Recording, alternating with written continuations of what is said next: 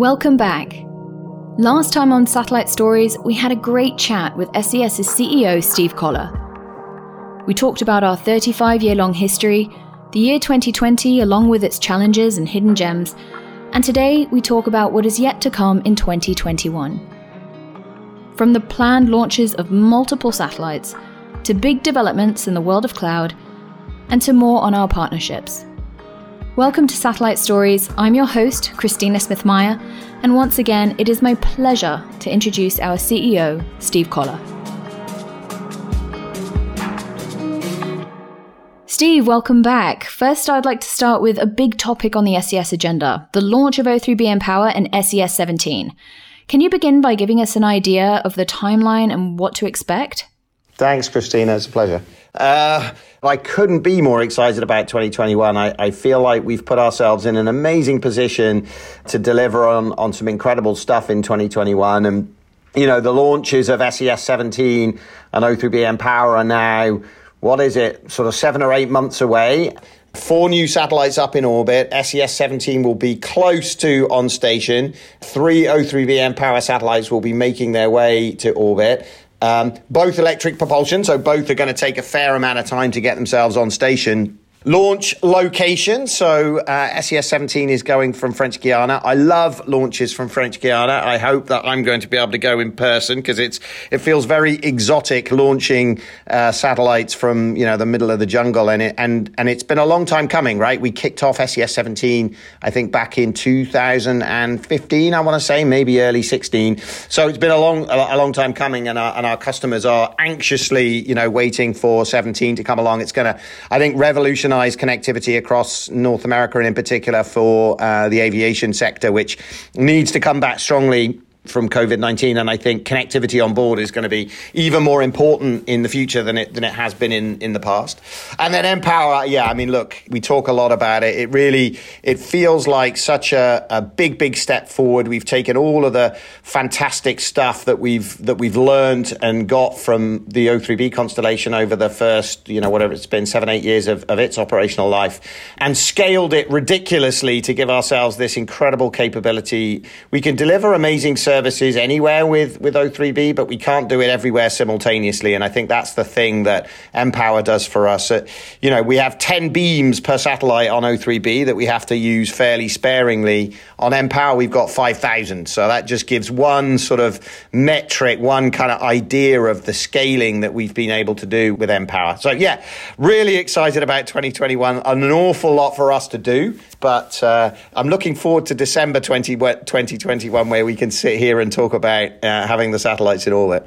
It's probably difficult for you to say, but what do you think a launch looks like in the world of COVID-19? Because I've heard you say before, I will never get tired of seeing satellites launch. Are you actually going to see O3b mPOWER launch in person?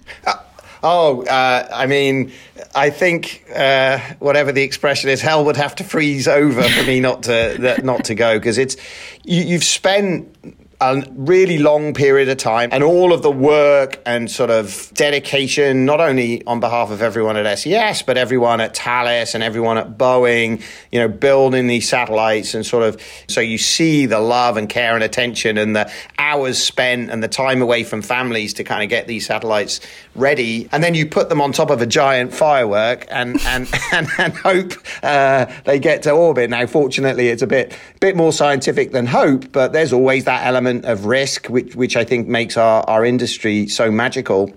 And yeah, you all of your hopes and wishes and everything is sitting on top of the launch vehicle, and then you've got this kind of heart in the mouth 20-minute period or so where the satellites are really, or the launch vehicle's really under power and going through max Q and all of that stuff.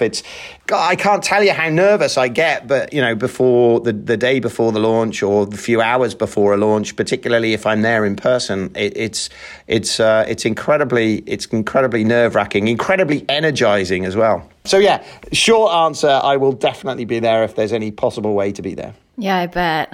I hope one day I get to see a launch. I haven't seen one yet. Well, we're gonna have a draw for employees. So get your name in the hat. I absolutely will. So then aside from O3b and Power, we've got another big launch that you mentioned, SES-17. So tell us a little bit about SES-17. What's its mission? What type of satellite is it? Yeah, so it's also really exciting. You know, the industry has moved into a world of high throughput satellites and ultra high throughput satellites, and SES-17 very much sort of falls in the second category. So it's a Ka band satellite first and foremost. Its primary mission is to deliver connectivity to aviation. It's going to be over North America principally, but will serve the whole of the Americas. And we partnered with Thales on this satellite. So Thales are making it, but they're also our anchor customer in the form of Thales Avionics. And this is a sector that has grown tremendously over the last few years. I think our business in aviation has grown at a rate of around 30% a year for the last 3 or 4 years. There's a real wait. If you go on board a plane now in the US, the overwhelming likelihood is that it will be connected. It's become a bit more normal and commonplace now, but even 3 or 4 years ago, that wasn't the case. And so SES-17 is a very important part of our jigsaw, but it's also a very important part of the overall picture for connectivity in the US. And I think being connected wherever we are has become something that was important before, but I think in a world of COVID where we've all been much more using productivity tools, I seem to spend most of my life, as I'm sure most of the listeners do, on Teams and sort of staring at my laptop. And I think that can feel like a bind sometimes, but the productivity benefit that we all get by being connected and also some of the fun stuff that comes as a result, I think will become even more important sort of post-COVID. And I think for airlines, it's one of the things that what we'll start to see is airlines offering even free services. It's not straightforward because the economics are challenging, but I think that's what's going to start to happen. And that being the case, our job is to make sure that we can deliver amazing experiences, much like our purpose, delivering amazing experiences everywhere on the planet, and in this case at 30,000 feet.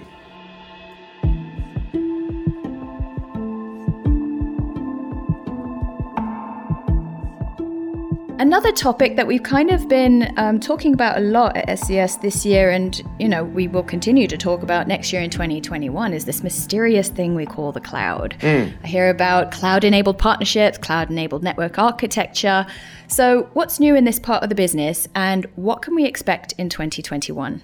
Yeah, so look, I mean, I think there are so many aspects to cloud, and we took an important step as a company sort of early this year where we said we're going to be a cloud-first organization, which is an important thing because what it says is we are going to put more and more of our business and of our applications into the cloud.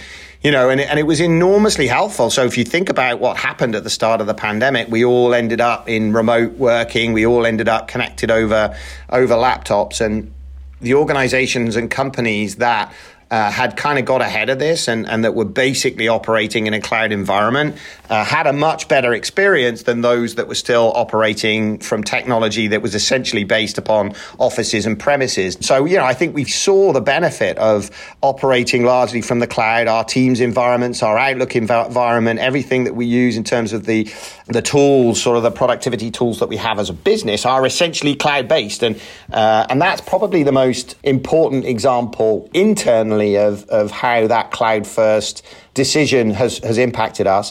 But obviously, the main ambition for us is to be part of this broader cloud ecosystem. We signed an important partnership with Microsoft, and I think over the course of 2020, we've made tremendous progress in terms of we've become the medium Earth orbit connectivity provider for Azure Orbital. We have partnered with Microsoft and Azure to build out and support them with their ground station as a service capabilities that will look at both geostationary satellites, but also Earth observation satellites, and bring satellite-generated data into Azure and into Microsoft data centers.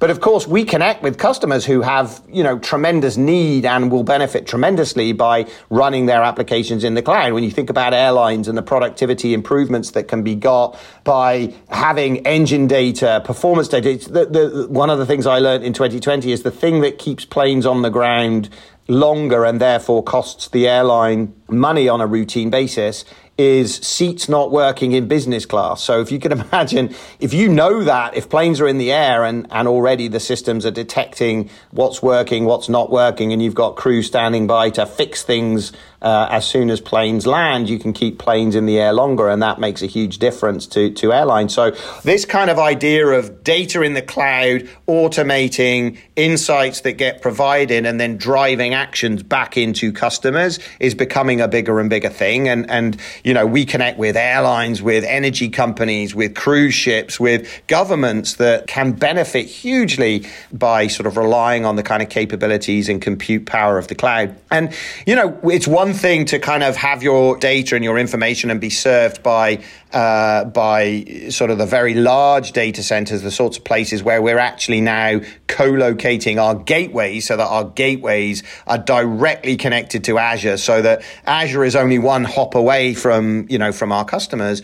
Microsoft have also launched this idea of a modular data center, and that's something that can be put, on the other side of the link, even closer to our customers, and have direct access to Azure and to the sort of Azure stack there locally, and still be connected over a MEO or Geo capability. And on the video side, it's also exciting, and this is why cloud for me is such an all-encompassing technology and capability, and something that's so important to our business, because on the video side, what we see is our customers are moving away from and sort of demanding that we move away from traditional on-premise, CapEx heavy sort of play out technology and moving to the cloud. So rather than sort of playing things out from operation centers with a lot of kit and encoders and so on sitting kind of alongside, a lot more will be done from remote laptops and from all over the place. And you can imagine the benefits of that, in terms of sports and events, particularly from events, but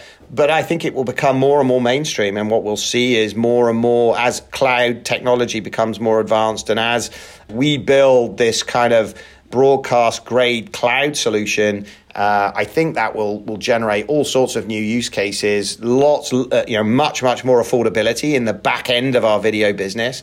And I'm really, really excited by that. Lots of things there for us to work on in 2021. But I think this cloud first decision that we've taken has really sort of borne fruit in 2020. We've got lots of, shoots of very interesting things happening. And in 21, I think we'll start to see the fruits of those initiatives.